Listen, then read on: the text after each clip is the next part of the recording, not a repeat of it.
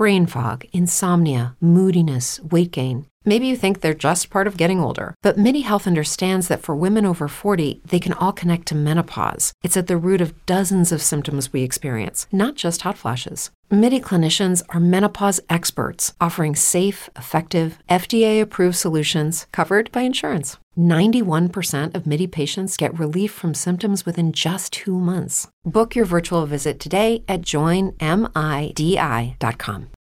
Welcome to Crime Corner. In a world. Are you a white female? It's then time you're to going to be love scared. this show. Yeah. Get a glass of wine, pop a Vicodin, and get ready to get scared. Get a divorce, own a cat. Yep. Light a candle and get ready for this. Yeah. Get into the bath, ladies. Light a candle because it's time for some murder.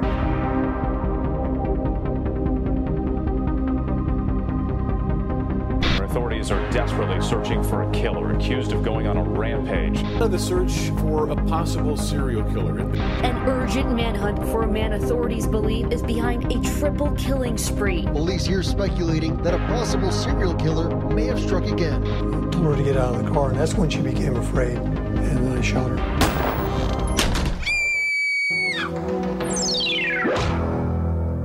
Welcome to our second episode of Crime Corner with Jesse Wiseman, or Jesse Wiseman's Crime Corner. We're still working on my crippling still sense of insecurity. workshopping the name. Yeah. My crippling. Waiting for those focus groups to come back with whether they like the name first Top or afterwards. or bottom. Whether they like the name top or bottom, right?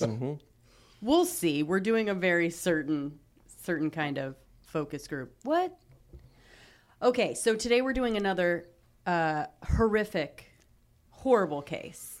My favorites are the long, complicated, horrible cases. This takes the cake, in my opinion, compared to the last episode. Yeah. This is worse than the last one?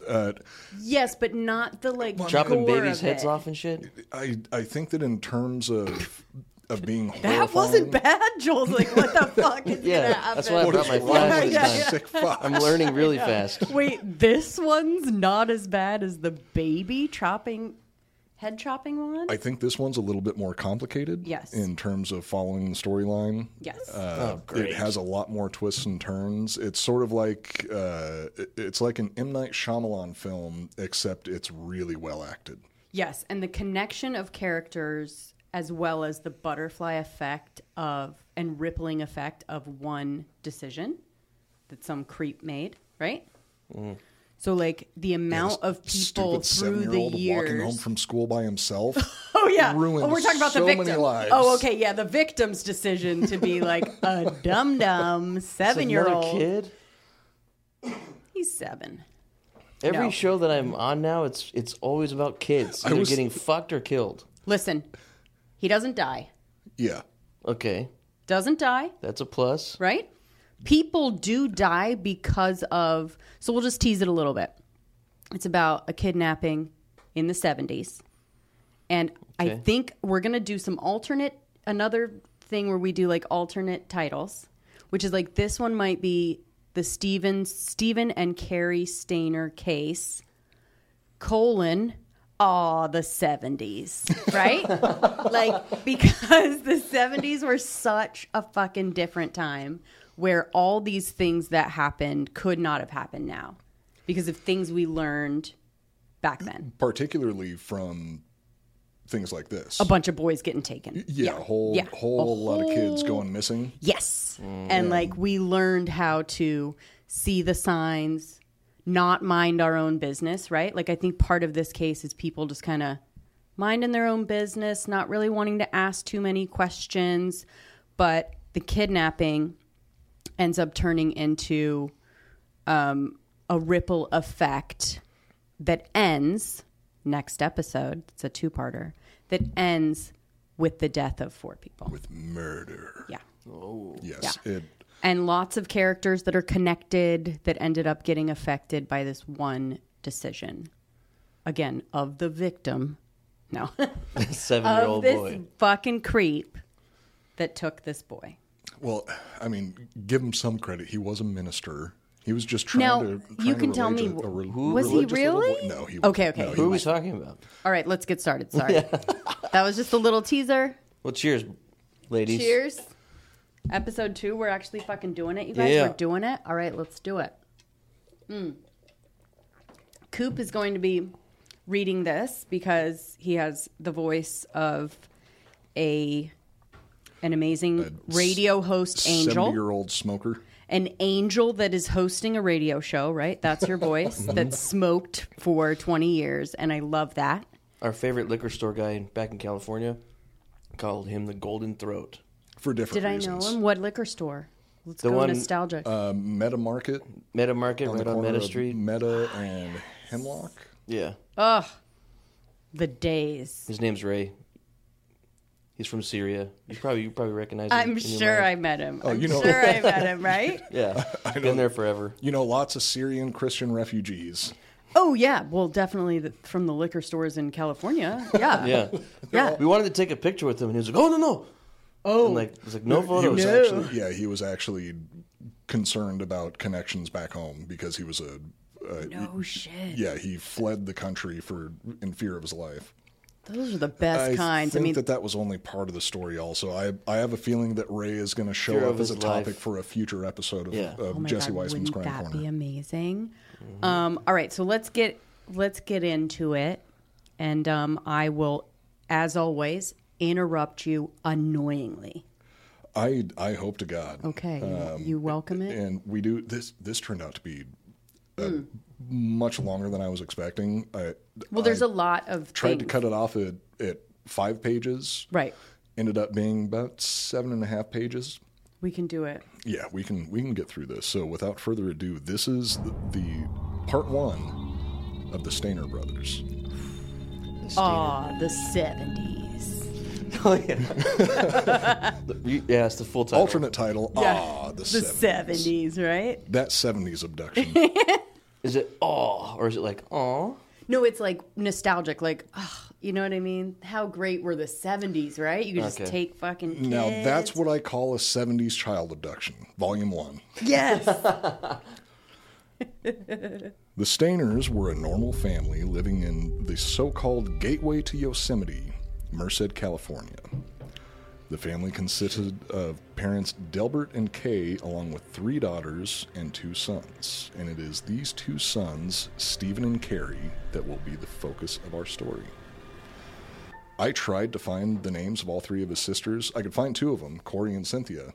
Third sister apparently does not want to be found, understandably so. Understandably, and also that's pretty indicative of what the family was like. If I don't know if you're getting into that, but Not exactly the Brady Bunch. not too touchy-feely. Pretty much we make sure they have food and water, right? And that's about it. And the 70s is like we let our 7-year-old walk home from school.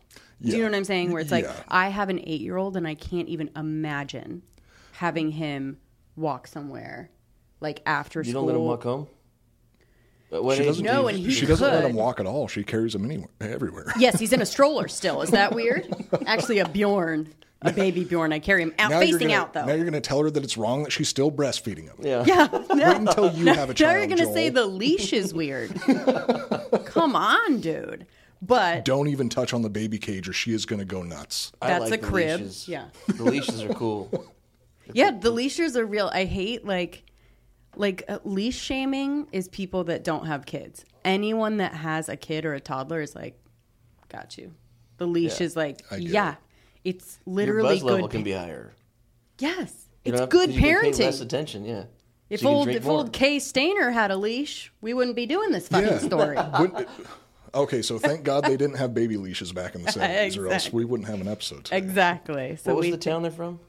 Merced, California, Northern California. So little town, I don't know, like they say it's the gateway to Yosemite. So it's literally right before you get to Yeah. the park. Yeah, surrounded by a lot of peach orchards and almond farms and right outside Yosemite. So it, honestly, from the pictures that I've seen, it's a beautiful area. Oh yeah, Like it's why like amazing area. it was easy for this to happen, and why it became so big is because not a lot of stuff happened there, like this. Yeah, it also makes for a really good story. Yeah. Carrie Gregory Stainer, the oldest of the 5 children, was born on August 13th, 1961. Stephen Gregory Stainer was the middle child, born on April 18th, 1965. Despite the 4-year age difference, the brothers had a close relationship growing up and spent much of their time outside of school together. Carrie looked out for Stephen, and Stephen looked up to Carrie. And I think it plays into the story in the long run. Yes. Delbert and Kay allowed their children to walk to and from school on their own. Merced was a safe town with very little crime. The year was 1972. Kevin Spacey was just a child living in New Jersey, and R. Kelly was still king in his Pampers all the way in Chicago.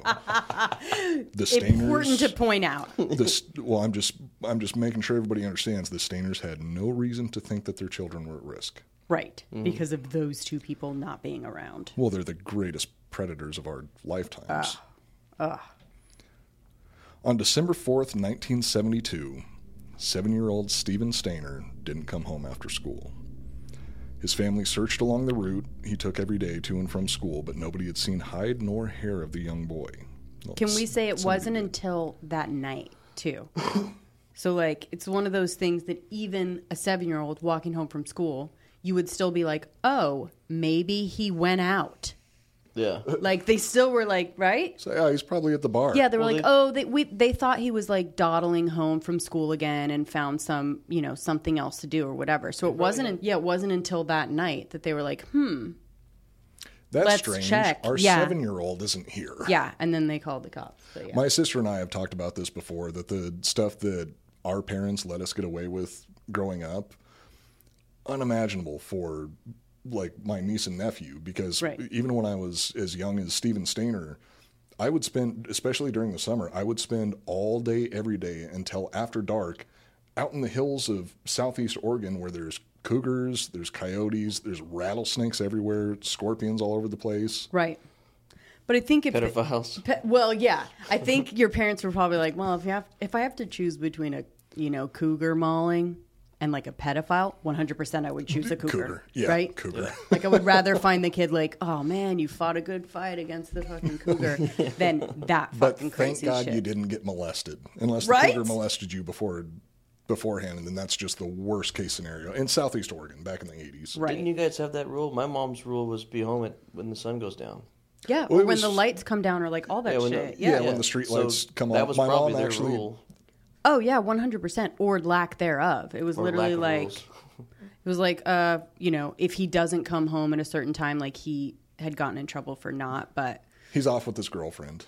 Right. There's like, I mean, what were you? 7's pretty young though. You didn't start maybe thinking like an hour after he was supposed to be home, but anyways, it's funny. My mom had a rule where as soon as it started getting dark, as soon as the sun started coming down, we had to be close enough to our house where if she whistled, we could hear her. Oh, that's she could whistle really, like super loud. Fucking she could redneck shit. Dang, Coop, I didn't know you had it like that. So my sister and I, as soon as the sun started going down, we would make sure that we're close enough to the house, and then off in the distance, we would hear a whistle and be like, "Oh shit, we got to run home, or else we're going to get our asses whooped."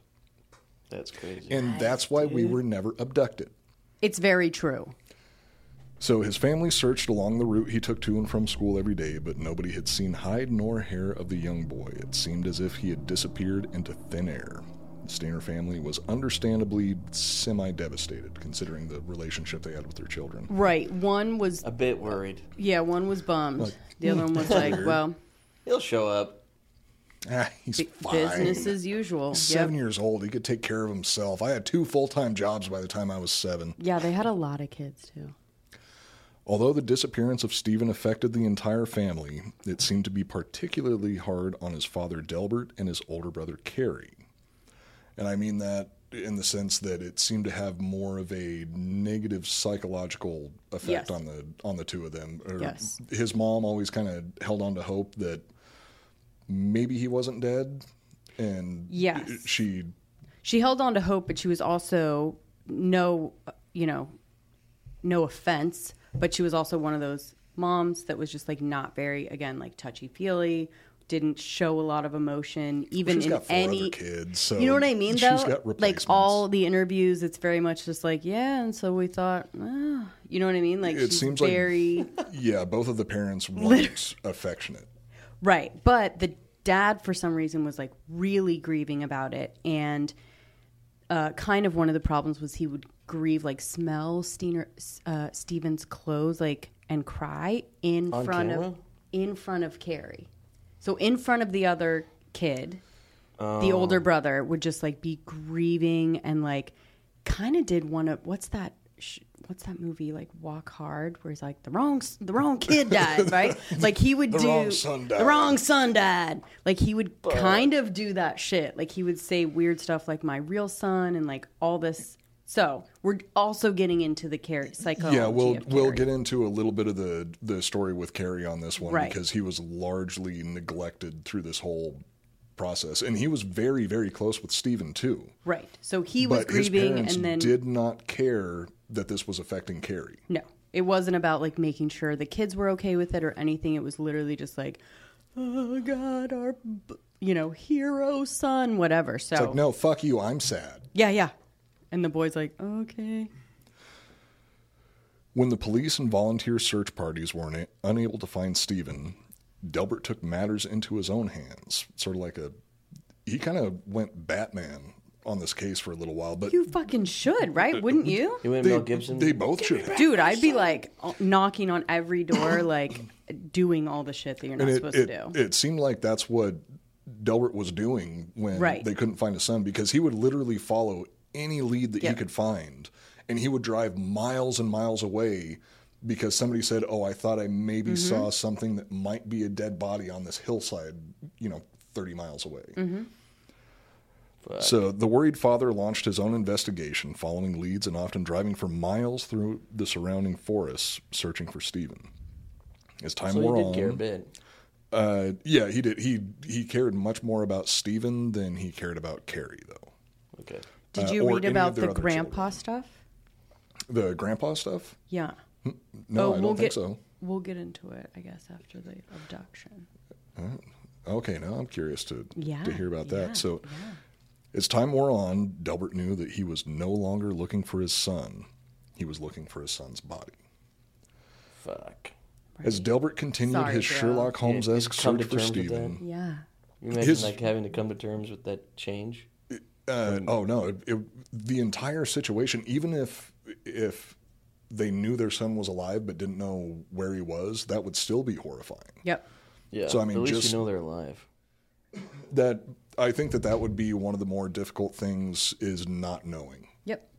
You 100%. You don't know if you should still have hope that you're going to see him again, or if you should come to terms with their death. Like there's no closure when somebody just disappears. And it's the idea of like looking at every single person, looking at every single car, looking at every time you pass something on the road, like Fucking literally, hell. You'd be in hell for a long time. constant, right? Yes, he disappeared in this town. Somebody in this town is most likely responsible for it. Who right. was it? And so you're like, it must like kill you. But Oh, it would Fuck. drive What would you me rather? absolutely insane. If What? if you lost a kid, would you rather them be gone and know they're alive, but you can never get them back and you don't know what's happening to them? Maybe they're being tortured or whatever, but you know they're alive. Is that better? shit. Or is it better just to know how are you going to? Or is it better to know they're dead? That is a really. That's a real meta world. Yeah, I guess. Well, Because I guess you don't know. if I did know they were alive, then I would be spending right? you would never. I would you would never stop trying to get looking them back. for them. Yeah. And that would drive you I think absolutely insane. If you knew that they were gone but they were safe and you could never see them again, it would be more comforting than knowing that they were just dead. Yes. Yes. Okay. Yep. Knowing that they're gone and being tortured. Yeah, you added the torture part there. Well, you don't know their situation. Yeah, that's true. Yeah, knowing that they're gone but still alive. It's. Would you just think everyone? That's what they do, right? You think that they're alive until you. Yes, know 100%. for sure they're dead. 100%. Your mind won't.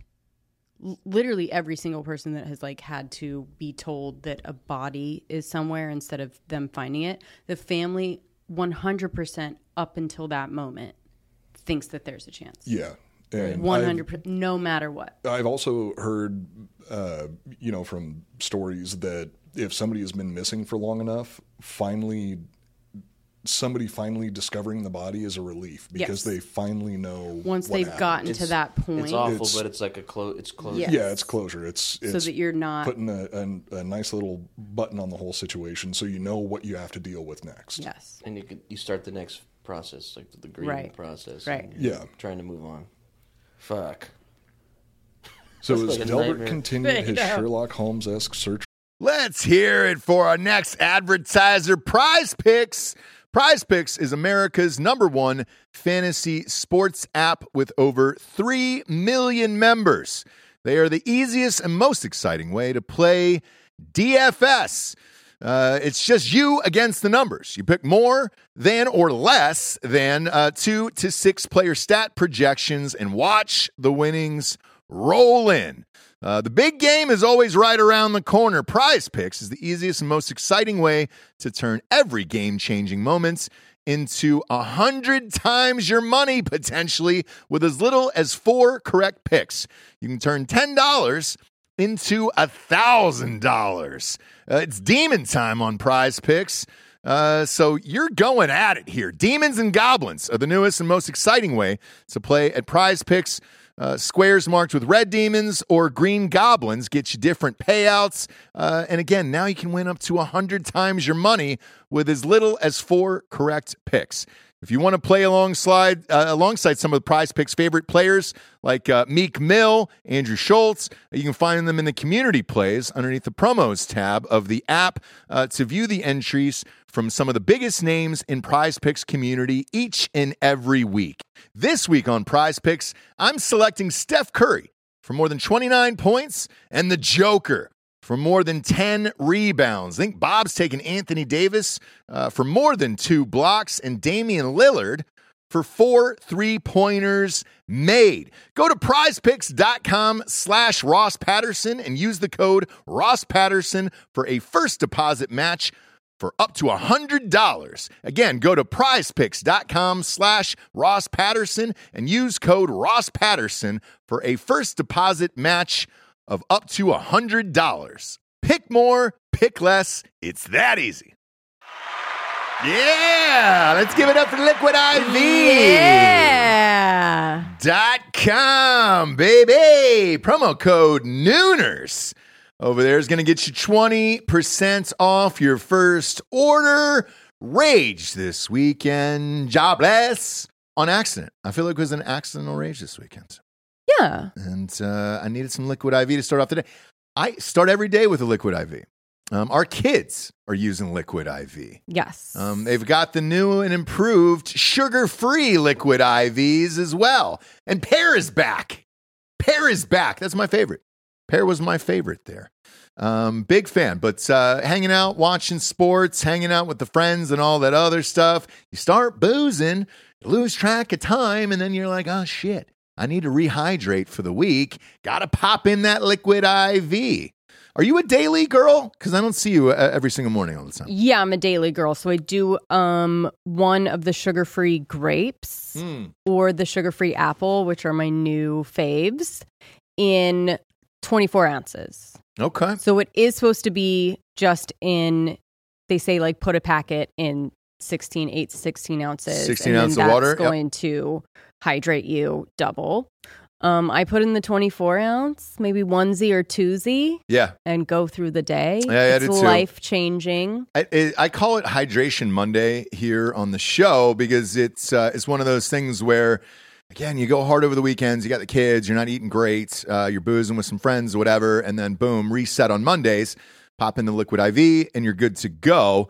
But it's a little pouch. That's it. You rip it open, pop it into liquid, 16 ounces or more, and you're good to go. Super easy there. 3 times the electrolytes, no artificial sweeteners, 8 vitamins and nutrients, non-GMO and free from gluten, dairy, and soy. Weekends are for going wild. Have a game plan for Monday with Liquid IV. Grab your Liquid IV Hydration Multiplier, sugar-free in bulk nationwide at Costco, or get 20% off your first order when you go to liquidiv.com and use the code Nooners at checkout. That's 20% off your first order when you shop Superior Hydration today using promo code Nooners at liquidiv.com.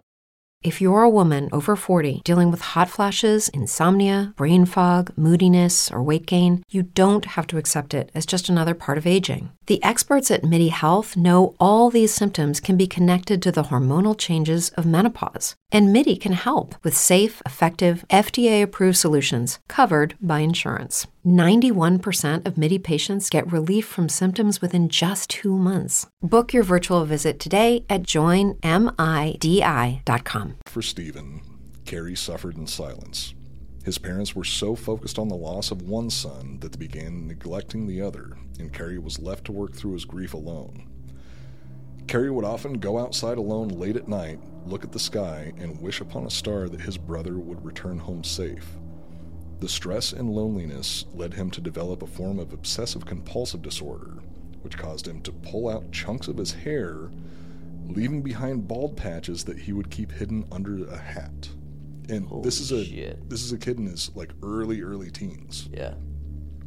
His hormones are kicking in. Perfect timing for this to happen for him. Yeah, perfect timing, especially with two loving parents helping you through the whole situation. Yeah. Sure. By 1980, the Stainers had pretty much accepted that Stephen was dead. Although Kay was still hopeful that her son may miraculously be found alive someday, Delbert knew if the police ever found anything, it would likely be a corpse. It had been 7 years since Stephen had gone missing, and the likelihood of him still being alive was practically non-existent. Then in March of 1980, Kay Stainer received a phone call. On the other end of the line was a detective who told her that before he said anything else, she should probably sit down. It was about Stephen. Oh, shit. She knew this was the call that the family had been dreading for nearly 10 years. Kay took a seat, and the detective gave her the news. Stephen was alive. I knew it. They found right? Holy shit, he's alive.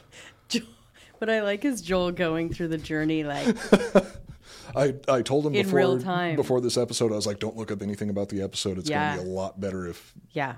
It lands a lot better if you don't know what's going on. So now he's like 14? 14 years old. Fuck. And his big brother? He's like 18 now? So his brother would have been 18 at the time. Yeah. He was 4 years older. On March 1st, 1980, Stephen Stainer showed up at a police station in Ukiah, California, with a 5-year-old boy named Timothy White. Little Timmy had been reported missing after he was abducted from his front yard the previous month, and once in police custody, Stephen began to tell the story behind his 7-year absence. Oh, shit. Ooh, I like it. He's Tarantinoing. Wait, so how far away is that? I like how you did this. Town from the other town? Well, they moved around a lot. Ukiah is, I want to say Ukiah is maybe 40 miles away from Merced. 40, yeah. So someone drove from there? I guess I'll find out. They moved around. That was where they eventually moved, but you'll hear in the beginning, for a while, they were only 30 minutes from the family. Not only that, first place they went was about 100 yards from his grandpa's house. Oh, so they went to the grandpa's house. That was the grandpa stuff. Let's go. So I don't dig real deep into the grandpa stuff because the details of everything else is a little bit more. I like to dig deep into grandpa stuff, so I'll do it. Oh, shit. There was. You like grandpas? Yeah, dude. Kurt Russell as Santa Claus? Yeah. I like grandpas. God, hell yeah. Fat grandpas. Hello. Mommy or daddy. Daddy. This is the second episode in a row that you've been talking about your love for chubby old men. Oh, yeah. And you know what I haven't said yet?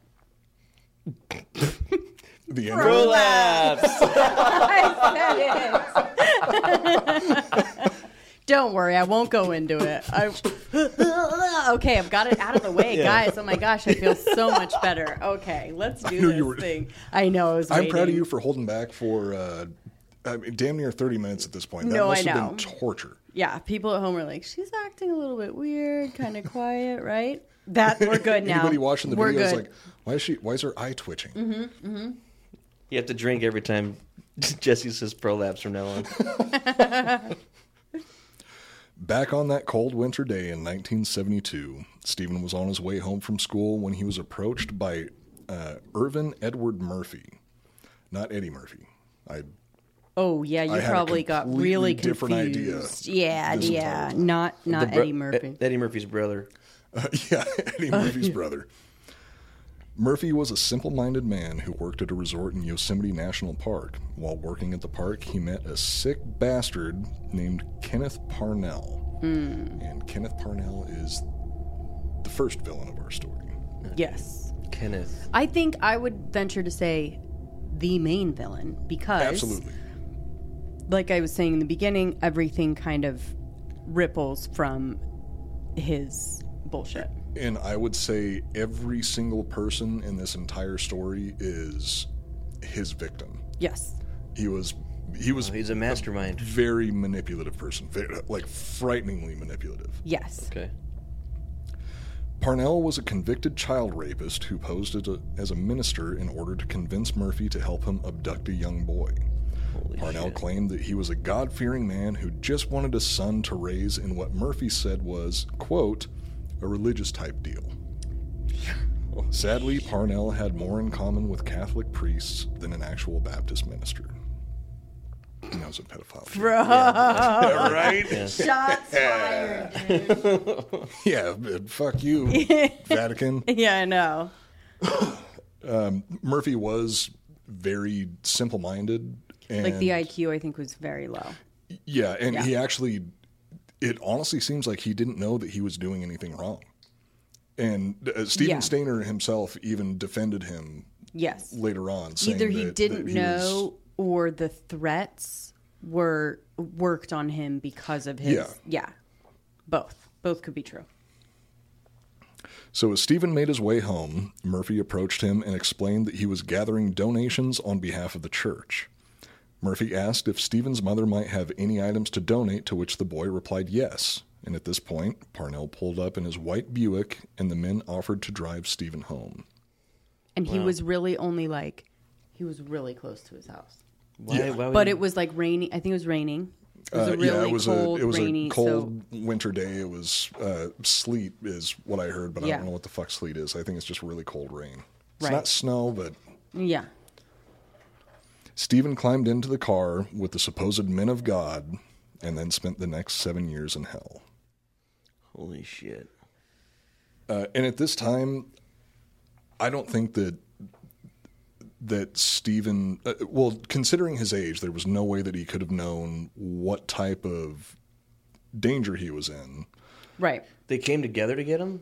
Yeah, so... This dumb dude and So Parnell was 41, and Murphy was younger than him. Right? Yeah, he was in his, I want to say, early to mid-30s. Oh, okay. So Parnell was the mastermind, and he kind of used someone else to sort of vouch for him, right? So did Stephen know the guy because he lived there? No. He didn't know either one of them? No. But, again, all the 70s... people taught their kids to be polite and nice and sociable, and there was the term stranger danger has not even been a thing yet, or that idea that it was something that we all really need to think about. Yeah. It was these, that happens to this person, one-offs. It's not a big deal. So both Stephen and Timothy spent the later parts of their lives going around lecturing children to not trust strangers. Yes. And that's why I think that when I was growing up in the 80s, that was a major thing. You don't talk to strangers. There was passwords for people picking you up. Yes, I remember all that. This shit. The schools got way more on. I could party. He was like, no need for a password here, right? I'm down. It's like, wait, what's the password? Yeah. Just whatever kidding, they just said, kidding. Like, whatever I don't they care. said, you were like, Yep, cool. You got it. you Let's got go. it. That's the one. You got candy in that panel van? Yeah. Puppies? Perfect. Sweet. I love both those things. But yes, so there was no, again, stranger danger. There was no, you weren't taught to fear that. Yeah, I think this was one of the cases that kind of brought that to prominence because it blew up nationwide. Yes. Like even while Stephen was still missing, it was like it was on the news nationwide. Yes.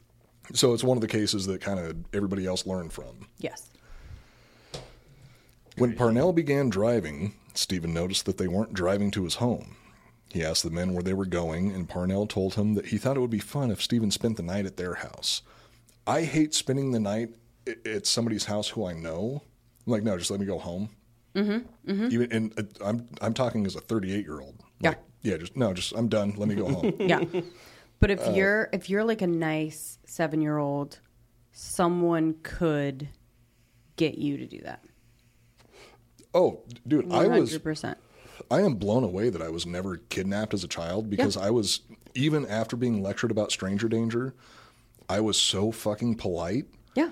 That if somebody was like, no, just come with me. You just don't want them to. You don't want to make them feel bad. You know what I mean? I don't want to hurt this pervert's I just don't want any feelings. awkwardness. So I'll just get in the car. So they said that they thought it would be fun if Stephen spent the night at their house, and they would make sure it was okay with Stephen's parents, of course. Yes. Parnell then took the frightened and confused boy to a cabin in Cathy's Valley, which I think was about like 15, 20 minutes away. He liked to stay in places that were outside of town. Yes. Wow. So he was close the whole time. Mm-hmm. In the beginning. In the beginning. Well, I mean, the whole time they were looking like in the beginning when there were searches and stuff like that. Yes, he was very close.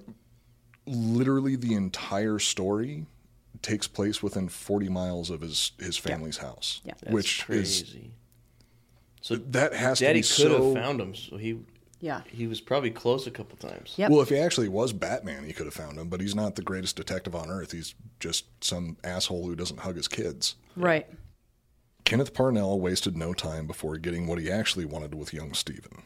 During their first night at the cabin, Parnell molested him, and then the abuse escalated from there. We're not going to be going into details Don't because worry. even Stephen wouldn't even give the details on it. Right.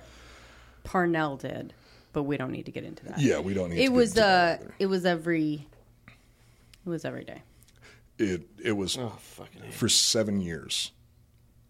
Every day? It was bad. So what, he just got too old, so he's like, 100%. You're actually exactly fucking right. hell, dude. Oh, you kind of have like the mind of a pedophile. Don't you dare say that. I'm joking. Cut that out. Cut that out. That's not a funny joke. No, leave that Okay. in. We need Don't leave it We in. need everybody to know us as characters. Yeah. So now I'm the pedophile? Bro, Hey, cut all this out. your choice of words, not mine. Okay, go. Well, I mean, this is a bad part to get back in. Within 2 weeks, Parnell was raping Stephen on a regular basis, as we just said. Sure. After being separated from his family and repeatedly abused, Stephen began begging to be taken home. Did they tie him up and shit? Like how? No. Oh, no, just wait until... So the manipulation. Because he's old enough to try to get away. No, Right, but- the mental manipulation... of a 7-year-old. That's why we like. He got mentally. Yeah, tied up. like that's why we talk about like 7-year-old, like 7 to, up to like 13 or whatever, 12 probably. He had him mind controlled. You are able to, and for as long as a kid believes in Santa, do you know what I mean? Like you can get them to believe literally anything. Yes, and especially if you're an adult, their I child, believed like in Santa until I was like 21. right? Yeah. So Now imagine how devastating it was when you learned that Santa wasn't real, and at the same time you're being sexually molested. God damn. fucked not up, funny, dude. but it's- Yeah. Motherfucker. Kenneth Parnell was a fucking monster. And so he was not only able to manipulate a 7-year-old, which, I mean, a 7-year-old who hasn't been taught to distrust strangers and distrust certain adults, it's going to be that much easier. But Kenneth Parnell was able to manipulate full-blown adults. Yes. So he had this forest ranger manipulated too. The guy. resort worker, Murphy. That he's not even the only person that he had, the whole time he was there. And Steven said that Murphy was actually kind to him. Right. That Murphy was as much of a victim as he feels like Murphy was as much of a victim as he was. And Murphy wasn't doing anything naughty? No, he was a peon. Just didn't know? He was an accomplice. Like I said, he was mentally slow. And he either knew the first night he kind of like was fighting with Parnell about it after, like the next day, like what the fuck. And Parnell somehow was like, dude, was able to tell him, this is basically your fault too. If I go to the cops, you're the exact same. So you will be in just as much trouble as I am. So just like, what the fuck? As if the physical abuse wasn't sadistic enough, Parnell began to play twisted mind games with the young boy. He told Steven that this is his home now. Parnell claimed that he had been granted legal custody of Steven. His parents were struggling to support so many children, and they had willingly given up their youngest son to cut back on bills. Whoa. Parnell also convinced the boy that arguments his parents had previously had were all Steven's fault. They wouldn't want him back even if they could afford to get him back. Yeah. He convinced Steven that his family didn't want him. He believed it because, like, it was already shitty there. Yeah.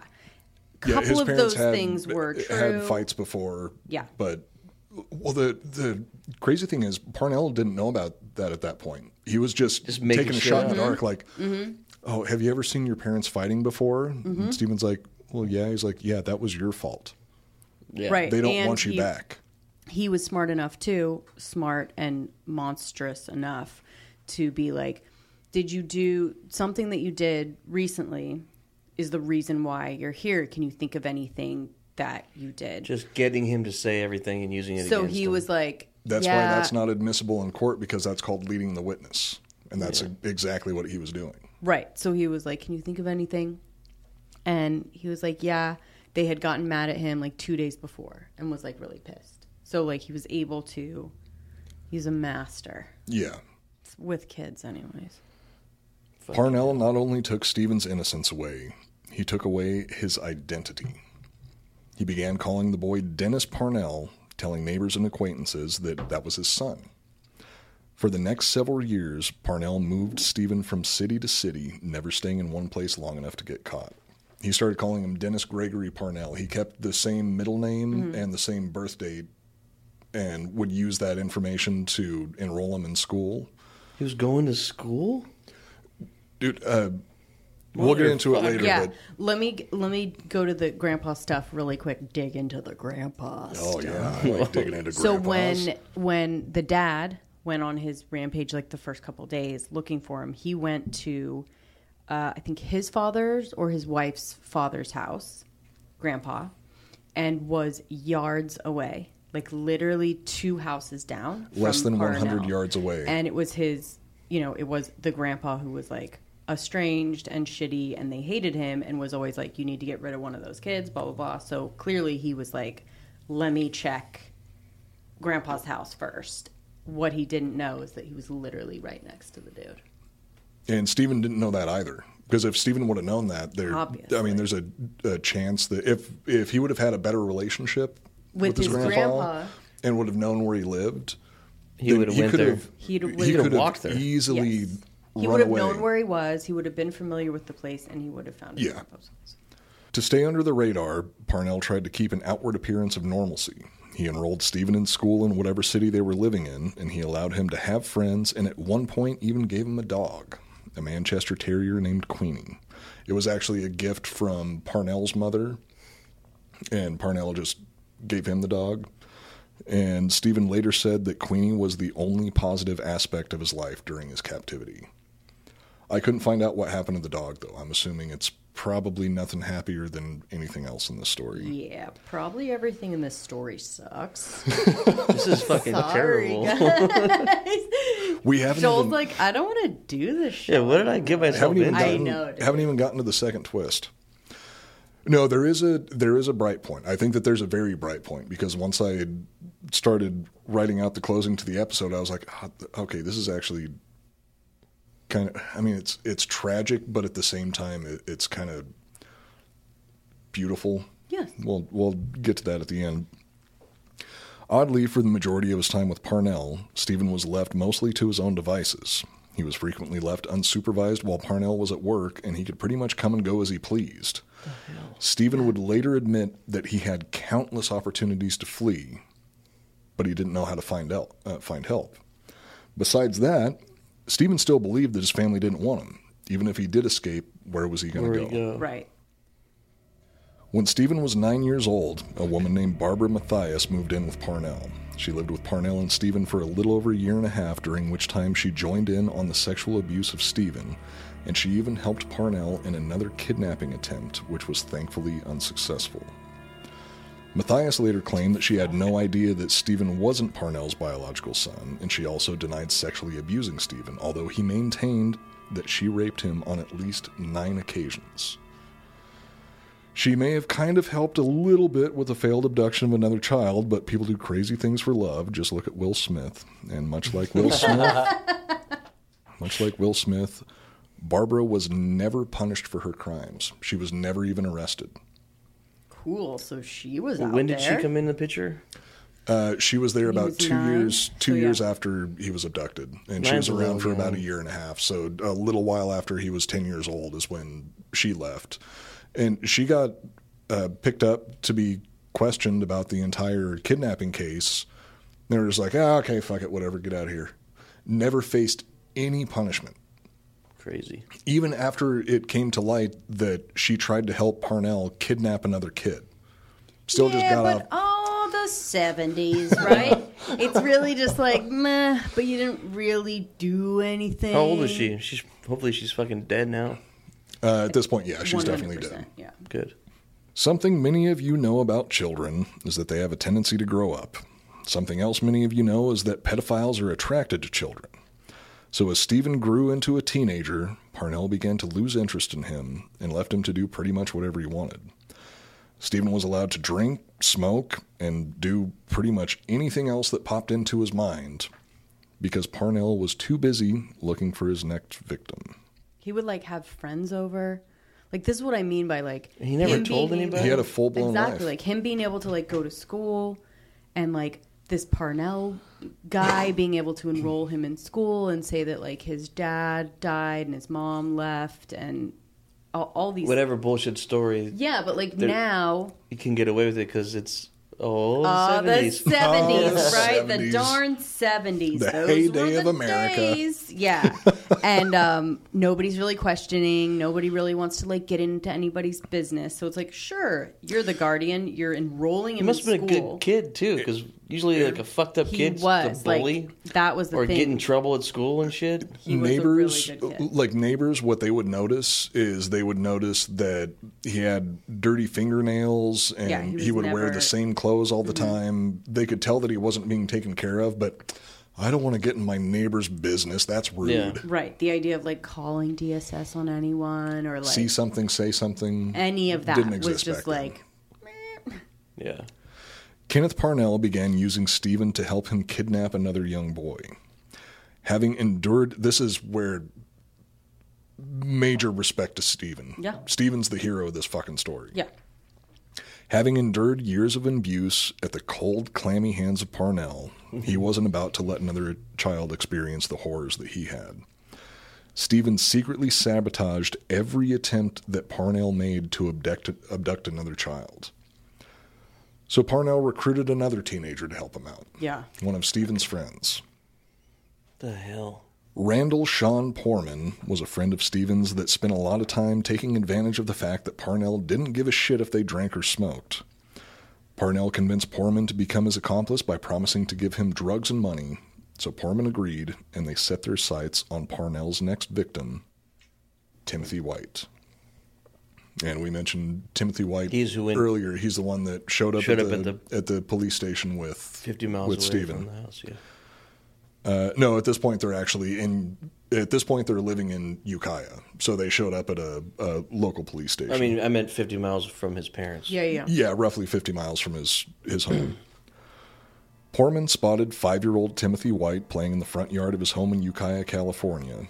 The teenager attempted to convince Timmy to get into Parnell's car, but he refused and attempted to run inside. Poorman grabbed Timmy White and dragged him kicking and screaming into the back seat of the car. He was to become Parnell's replacement for Stephen. And the story of Timothy being abducted sounds so horrible because Timothy was literally holding on to the chain link fence. Oh, God. Yeah. Once Parnell got Timmy home... That's like lazy, too, right? Yeah. For Parnell, like, use your mind manipulation. Use your fucking shit, dude. Like. Well, that's why you don't get a teenager to do the fucking job. Exactly. Oh, the teenager dragged him in. Yeah. If Parnell would have gone himself, he probably could have manipulated the kid into... Yeah, or if the kid ran, he would have just went on to the next one. Yeah, exactly. Once Parnell got Timmy home, he put the boy through the same mind games he had used on Stephen. And this all happened much quicker than it did with Stephen, the manipulation process where it's like, oh, I want you to replace this other kid who's getting way too old. He's way past his prime. Ugh. He dyed the boy's blonde hair dark brown and told him his new name was Tommy. Stephen watched the situation play out in front of him, bringing back terrible memories of what Parnell had put him through all those years ago, and Stephen wasn't going to let Timmy go through the same nightmare. Fucking hero. How old is he right now? So he's 14? Yeah, at this point he's 14. He's like 14. Timmy's 5. 5? Mm-hmm. Fucking hell. But I can't do this show. No, Stephen did not let the same thing happen to him. I can't imagine at 14 years old being ballsy enough to help this little kid after being manipulated and abused for 7 years. 14's like, a good age. Now I'm done. Man hormones, though. You start getting pissed off and shit. Oh, he manned the fuck up big time because Stephen took Timmy under his wing, looking out for him the same way his older brother Kerry had done for him all those years ago. Fuck yeah. For the next 16 days, Stephen did everything that he could to protect Timmy, all the while waiting for his opening to return him to his family. Then, on March 1st, 1980, he finally made his move. While Parnell was at work, Stephen took Timmy and fled the 7-year-long nightmare that he had been through. The house they lived in was in the boondocks outside of Ukiah, so the two boys walked down the road until a passing truck picked them up and drove them into town. Oh, you're getting into another truck, bro. Yeah. That was the first thing that I thought. You gotta think there is. Oh, Buddy, man, just you're walk, just man. out of the Just frying walk. pan and into the fire. Can you fucking imagine? Can you fucking imagine? He gets into a fucking... And it's Leatherface. Come back to my house wearing a fucking... Jeez. With this family, that would not surprise me if that's the part of it. But go ahead. So, being only 5 years old, Timmy wasn't able to tell the driver where he lived, so instead, Stephen took the boy to the Ukiah police station. The series of events that happened with this truck driver, like I was finding a lot of conflicting and confusing information because at one point they pulled over to look at a phone book, and the phone book is where Stephen got the address for the local police station, and then got a ride to the police station.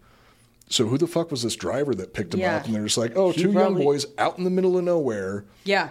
Who... Just tell me where... Again. I bet you Stephen was... The 70s. Ah, the 70s. But also, Stephen was probably, like, not trusting the driver either. So it was like, oh, we just want to get to town. You know what? That's, maybe. Yeah, I need to make a phone call, call somebody. That's a good point. True. And then when he went to the phone book... Then he got the police station and was like, just take me here. Just take me here. Nice. Actually, yeah, that's a really good point. It's actually probably totally... Once they were dropped off at the police station, Stephen told Timmy to go inside and tell the police who he was. Timmy started to go inside, but got scared and ran back into the arms of Stephen. Well, an officer inside saw this and approached the boys, asking them who they were. Needless to say, when they found out who they were shocked. I mean, Stephen, he's been...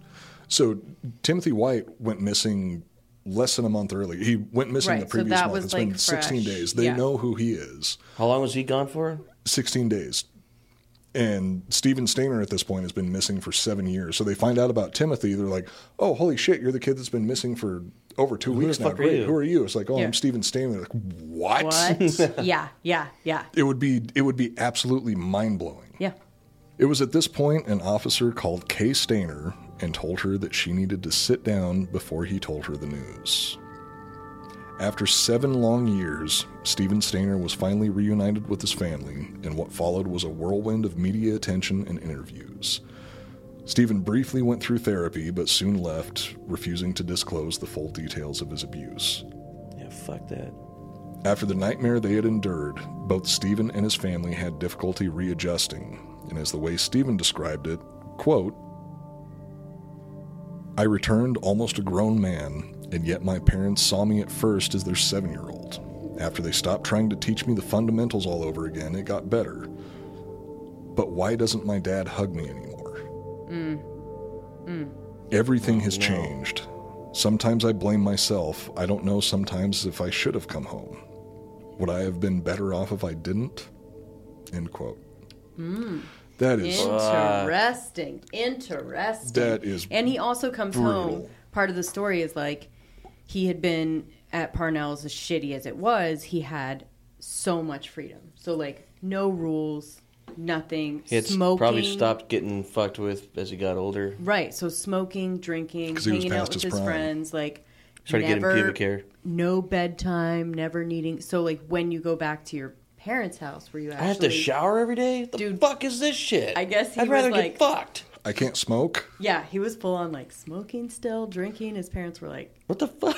I know. It's like, what the fuck? Yeah, but it's like, what are you gonna do? Like, he grew up a whole lot in those 7 years, and he had to go back to being treated like a child again. And rules, and obviously still neglected by his parents. Yeah. It wasn't just like, oh my god. It was like, all right, well, back to the fucking. Don't even know each other anymore. Exactly. Yeah. 7 years is a long fucking time. Mm-hmm. Oh my god, from 7 to 14? That's a completely That's like different 30 person. years, Yeah. like growing. Comparatively, yeah. For sure. Steven returned to school where he was bullied by the other kids, and this made me so fucking mad to find out about. Right. Teenagers, being the sociopaths that they are, made fun of Steven for being kidnapped and molested. Oh, Yep. fuck me. Well, first, he wouldn't, again, like you were saying, he wouldn't say anything. So he was like, what people were believing in all the interviews, they would come and interview him at school. There was no real rules, again, the 70s, with The 70s. Kid media, protection and like the news would just literally be like in his classroom, right outside his class. There was no like protecting the child that just went through like the worst thing ever. They would just have a microphone in his face no matter where he was. Fuck. And he was maintaining that, you know, he just, you know, Kenneth Parnell just kind of wanted a kid. I was taken care of. I was fine. I was just away from my family. And so there was he just did not want to talk about what else happened. And regardless of the fact that he was abused, just having that much media attention is going to put a target on your back for all the the other kids. Yeah. Exactly. So And even if it was for stressful something as fuck. good, Yeah. they would still make fun of him for Sure. it. But the shit that they were making fun of him for, kids are monsters. Yeah. Especially in the 70s. For the the 70s. The bullying led Steven to drop out of school, and he began to once again drink heavily. Due to his alcoholism, his father, once like 15-year-old intent alcoholism. once intent on finding his son no matter what, kicked him out of the family home. And this is within like a year Yeah. of coming home. Yeah. It's like, oh, you've been gone for 7 years. So happy to have you back. the You're fuck out of my not house. adjusting well. Get Yeah. the fuck out. But you're like annoying now. Like, Wait, you want a hug? yeah. You want a hug. Get out. You're You drinking. want a hug and you have a drinking problem because Yeah. of what happened to you? Get the Yeah. fuck out of my Get house. the fuck out of my house. What else do you bro. want next? Therapy? Yeah. Oh, and the dad was actually very against therapy because, the 70s, it was like huge stigma, and the dad was Looked down upon. a 70s hardcore dad that was just like, no son of mine's gonna let's just get things back together. Let's just get it back. You're right? fine now. You're fine. Your Come on, 7 let's years shake of it off. abuse are making me look bad. Exactly. Walk it off, son. He's like, I kind of need to talk to somebody. Nah, man up. Yeah. Stephen went on to marry his sweetheart, Jody Edmondson, in 1985 while they were both still in their late teens. Jody was 17 years old when they got married.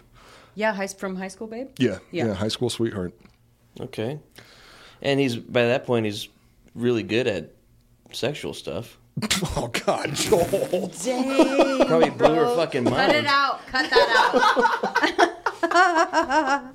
You're too into your character right now, dude. Blew her I think fucking she mind was, first night. Dude, so many bloopers in Are you a this virgin one. too? No, I'm not.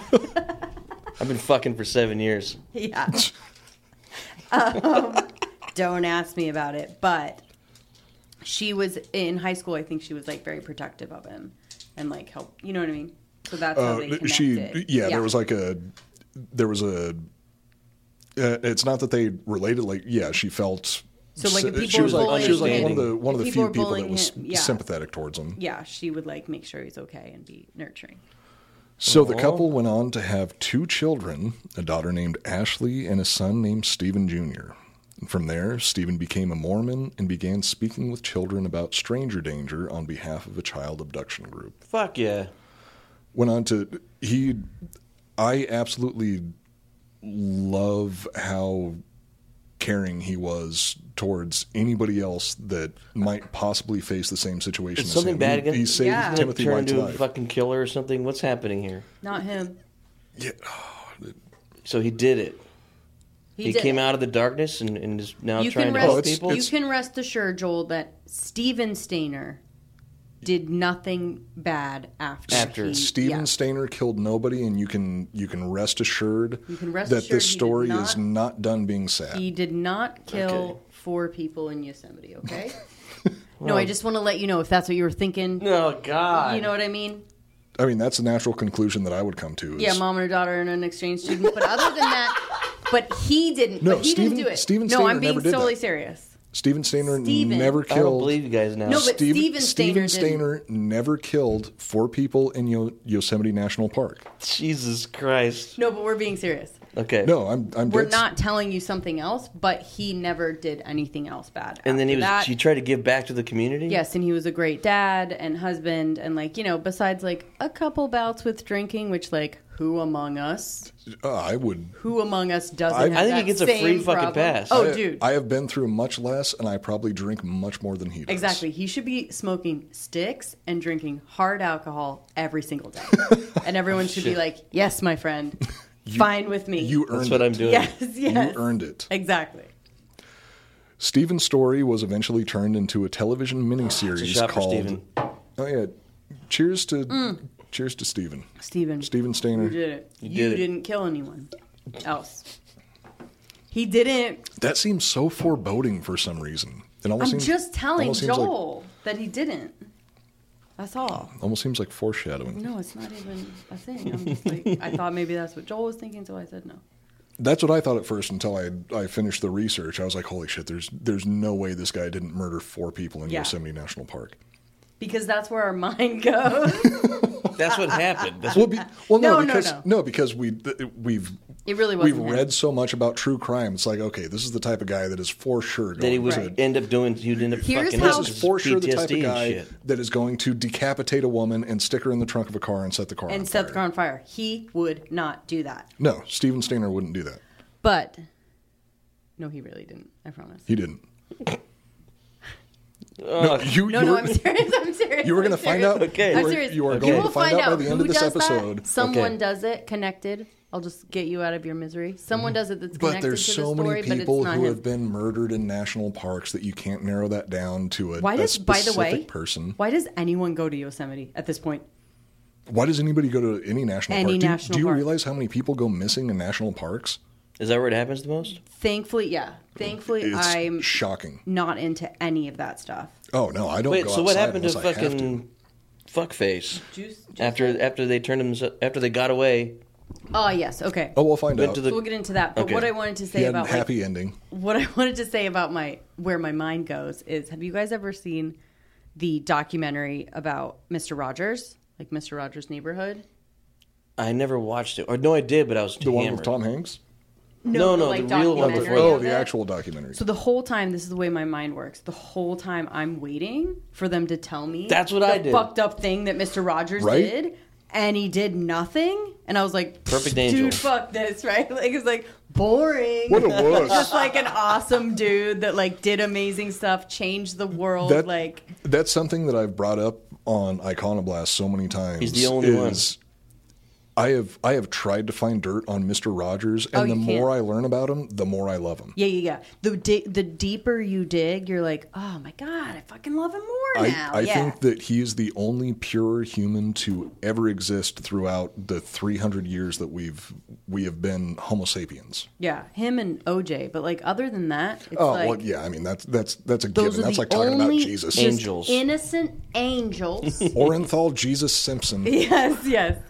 But yeah. So, but in Steven's case, you can rest assured that Stephen Stainer did it's amazing not that murder anyone. it's amazing that he turned out the way that he did. He did after. good. Yeah, It's he learned insane. from what. Well, that's a fucked up way to say it, but he's fucked up from it. But he's using that energy Right, in a positive instead way of just instead being of a like negative way. medicated and pissed off and Fucked doing up, crazy drunk, shit and himself. Yeah, getting exactly. arrested. He was turning his life. Town Like he drunk. was trying to just be a family man. Became a Mormon. Became a Became Mormon. a Mormon. Well, okay. went Well, he on- did kind of fuck up a little bit. What are you talking about? That's Yeah. like the purest form of Christian that you can be. I mean, there's some adjacent stuff with it, though. We're not loving, but go ahead. Oh, so they committed a slaughter way back in the day. That was so long No, I'm talking ago. about LDS. Well, yeah, I am too. The Mormons slaughtered a bunch of innocent settlers back in like the 1800s. Yeah, I was talking about the LDS, the Latter-day Saints, the Mormon adjacent. I thought they were the. Isn't it Pretty the sure same they're shit? Yeah, it's the same thing. Oh, is it? Yeah, the Church of Cool. Jesus Christ and Latter-day Saints. It's the same thing as Mormon. I mean, there's offshoots of That's what I mean. Mormons. Yeah, there's some there's real shitty. the Do polygamous Mormons have more than Mormons. one wife? I'm The talking about mainstream Mormons. Mainstream Mormons, no. LDS, yes, go. So Stephen's story was turned into a television miniseries called I Know My First Name is Stephen. And the series aired on NBC on May 21st and 22nd of 1989, with Stephen himself playing the role of one of the policemen who escorted him to see his family for the first time since his abduction. Whoa. Yeah, and his family said like that day on set was like pretty fucking amazing. Like having him play the police officer that's like saving And reintroducing him to his himself. family. Yeah, and, yeah. That's cool. It's crazy. You can still find the full show? series online, and you can also find recordings of the producer, writer, and director discussing how they're going to portray his character. Right. And it's interesting, but it's also, I thought that it felt kind of disturbing to me because the writer's like, oh, so this is probably what he was going through at this time. So the way that we maximize on this is Yeah. I need to write it in this way. And, you know, he needs to. You need to feel You have this to do way it, though, about right? you do. Yeah. But you never think of it in those terms. And then I think they got the parents like kind of weirdly wrong. And so the dad was really pissed off about the movie. What did they make? Series. They made him a hero A and nice a good guy? person. They was like, wait, that's not me. No. I never hugged my son. Yeah, exactly. What the fuck? I think they made him like, so they made the mom like just this like super doting mom that was just like housewife, amazing. And they made, but that she also like urged the dad to, you know, whip the kids when they were bad or whatever. And then the dad was just this totally unfeeling, like, which by the way, I don't think it was super not accurate, but when the dad saw it was like, obviously pissed off. I don't need my wife to tell me to beat my children. Yeah, I'm a yeah. man. He was like, she never fucking told me. I did it on my own. Yeah. Stephen and his new family continued to live in Merced, California, where he worked at a pizza parlor. He stayed in Merced. I would have got the fuck out of there. How fucking crazy is that, right? I think I would want to get the hell out of there too. 100%. Stephen purchased a motorcycle and spent his time focusing on creating a normal life for himself and his brand new family. Then, On September 16th, 1989, only 9 years after escaping from Kenneth Parnell, Stephen's motorcycle collided with a car as he was driving home from work. The driver of the car fled the scene, and Stephen Stainer was left to die from a fatal head injury. What the fuck? But he died. He didn't do anything else wrong. He It was a didn't kill motorcycle anybody. accident. I'm sorry, but you have a motorcycle. Yeah. Wait, how long later was this? 9 9 years. years. He was only 24 years old.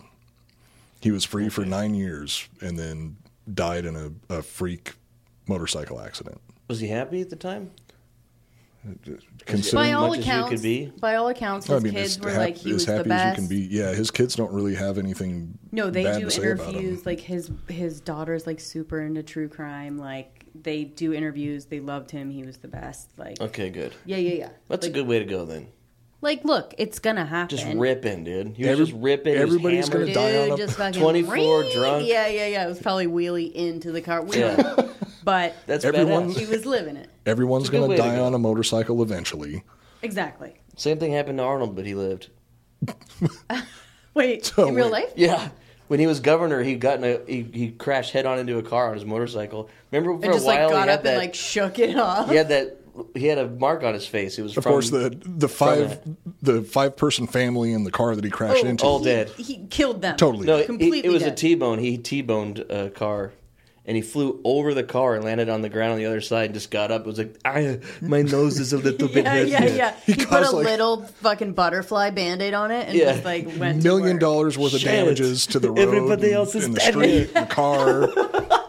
He actually, it wasn't even the motorcycle, like him falling on the ground, like dented that. Yeah, the street still has a The dent. street still has the dent. Car totally fine. Following Stephen's death, over 500 people attended his funeral. 14-year-old Timothy White acted as one of his pallbearers, forever grateful that Stephen saved him from Kenneth Parnell. Timothy White went on to become a deputy for the Los Angeles Sheriff's Department, Fuck as yeah. well as giving lectures to children about the dangers of kidnapping. So he kind of followed in Stephen's Love that shit. footsteps, That's badass. letting kids know, like, hey, don't trust some random dude that comes up and says, like, hey, does your mom want to donate any furniture to a church? Because they will straight up kidnap Pretty you. he much got donate it it. a little bit too. Those 16 days he was there. No, he didn't. Apparently Steven like totally saved him and like completely Stopped it every time? Stopped Yeah. it and Stephen kept So he him didn't with get him. molested. Like no, Fuck yeah. Timothy White has Maintained. maintained Steven's that, a hero. that yeah, dude, And he went out like a fucking superhero. yeah, dude, he went out, well, kind of like James Dean, but Yeah, on like a a motorcycle. champ. yeah. It's a champion death. I'll give it to him. yeah. I mean, I could choose worse ways The fact to that die. he bought a motorcycle is cool. And I hope he was boozing, right? Yeah, So he's just smoking, like- drinking, jacking, jerking, motorcycle, boom! He's the fucking best. Smoking, drinking, jacking, jerking Driving is the home from his- new title of the episode. But love it. And then in parentheses, the 70s. Oh, the Oh, 70s. the 70s. Kenneth Parnell, the villain of our story, was arrested and convicted for the kidnapping of Stephen Stainer and Timothy White. Unfortunately, due to a bunch of bureaucratic bullshit, he was given a 7-year sentence and never charged with the sexual assault he had committed against Stephen Stainer. Yeah, and Really? Steven had to. Is it because Steven wouldn't admit it that he did it? No, He it was eventually did. It was a combination of some of the assaults being past the statute of limitations, and then also it was outside of the jurisdiction of Merced, California. So with Red like tape combining, bullshit. yeah, Bureaucratic combining all bullshit. those things in the years and the whatever, it equaled this insane amount that everyone was pissed about, but the 70s. So The 70s. That's still the same, though. yeah, but that would fucking No, never happen. laws right changed now. specifically Yeah. because of this case. Yeah, Okay, good. and he finally testified against him, which he did not want to do, obviously, right? He didn't want to get up on the stand and see him and talk about, like, because he was still, in a way, a little bit scared of him. So he ended up getting on the stand, going through all of this again, like, talking about it, trying to get him convicted, and then finding out that in 5 years, he will be back on the streets.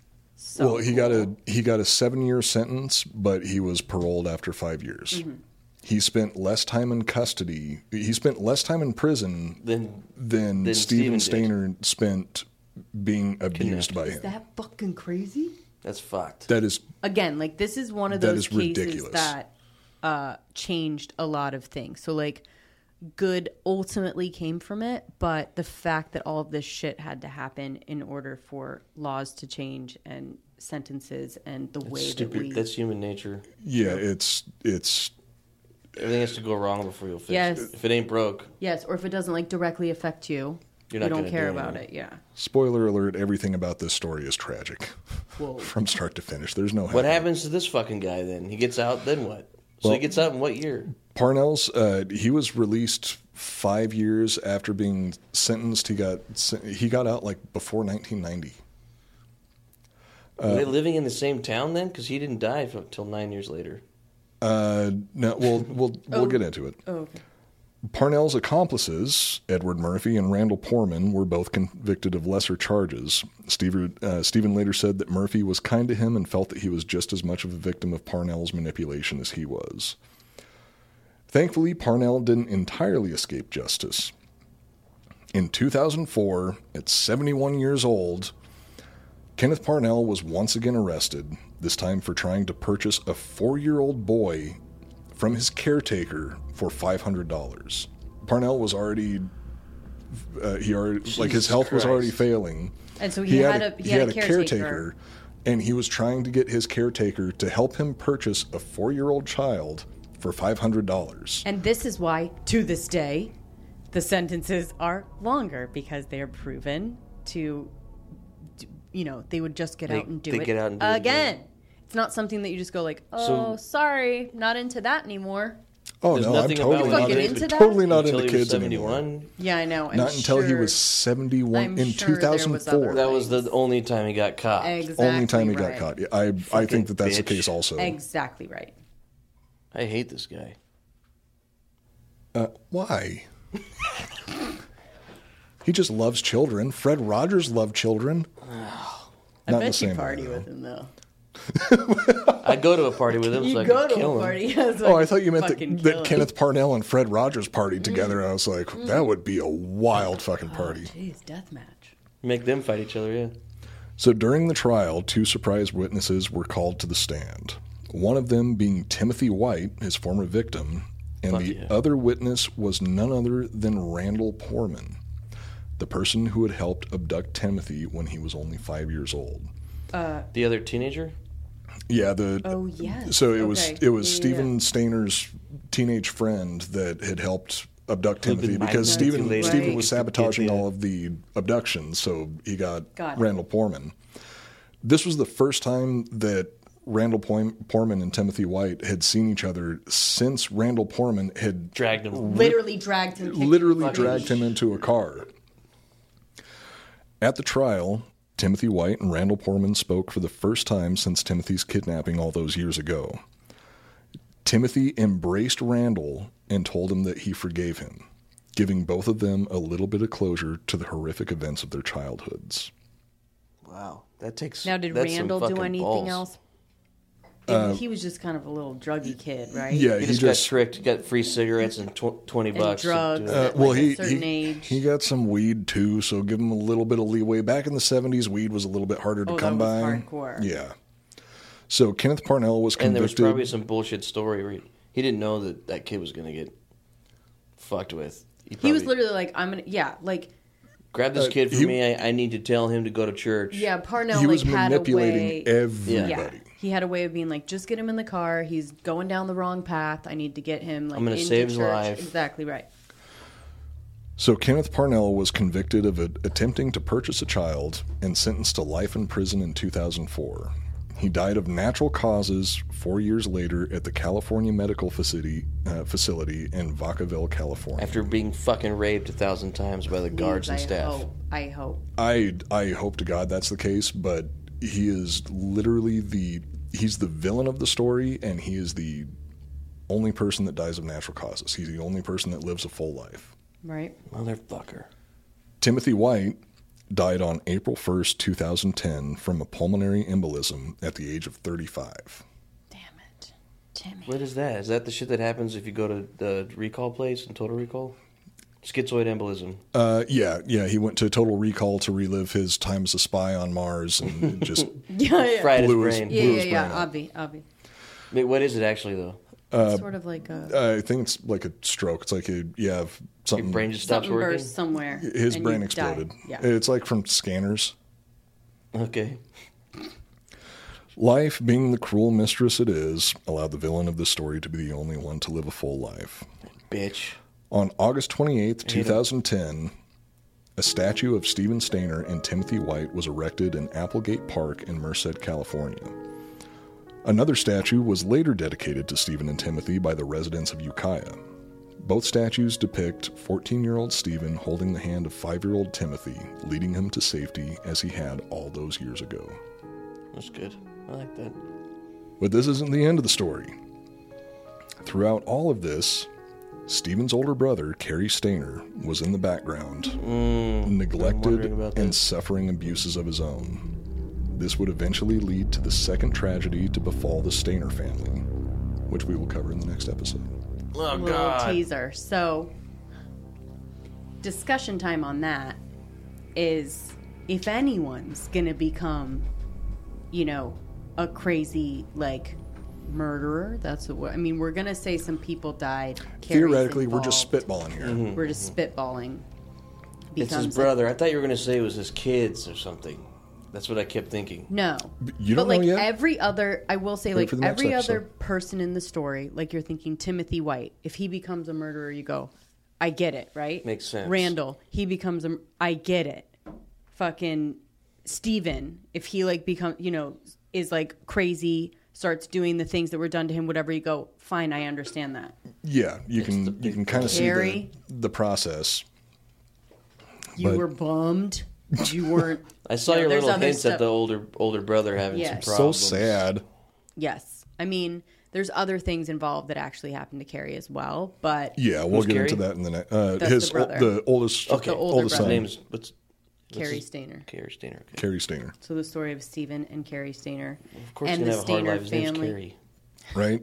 It's like having a boy named Sue. You think it's going to make you tough, it just turns you into a fucking murderer. And I think the title of that episode needs to be wrong kid died or something like that, because that's the reasoning that people give behind everything. But we will cover that in the next episode, and I'm going to take that. Yeah, I think that's going to be a really interesting story also, because the timeline is what shocked me the most. Yeah. Because the second half of this episode is astoundingly recent. Yes. Considering that Way later. the first part happened back in the 70s. Right. And it wasn't concluded until, the mid to late 80s.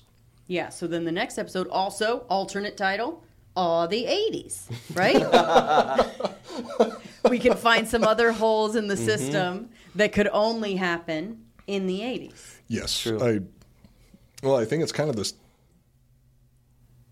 the same holes that just hadn't been plugged Yeah. properly. So between the Stayner family, I think, was hugely responsible for plugging all the holes in the child abduction, murdering, whatever. Good. You know what I'm saying? Yeah, good word usage. If you didn't get it. There was a really tasteless joke I could have made there, trying to keep it clean. Yeah, it got real quiet because we're all thinking the same thing here. Look. We're all recently reformed dirtbags. Exactly. Yeah. Sorry. Anyways, thank you for joining us on the Stephen and Cary Stayner case, all the 70s, part 1. Part 1, yeah. Episode 2 of Jesse Wiseman's Crime Corner. Subtitle: The Berenstain Brothers. That's I want everyone to. We should end the episode with everyone just imagining Stephen doing a wheelie on the motorcycle, but he's also standing. He's standing. He's got his hands out, reached out as far as he can, like a cross. A stick, a beer. He's got a stick in one hand and a beer in the other. Freebird is takes just a drag, glaring in the closes background. his eyes, and boom. Happily ever after for him. Right? Yeah. It maybe had to end that way. Rest in peace, never know. Stephen Stayner. Yeah. Hero.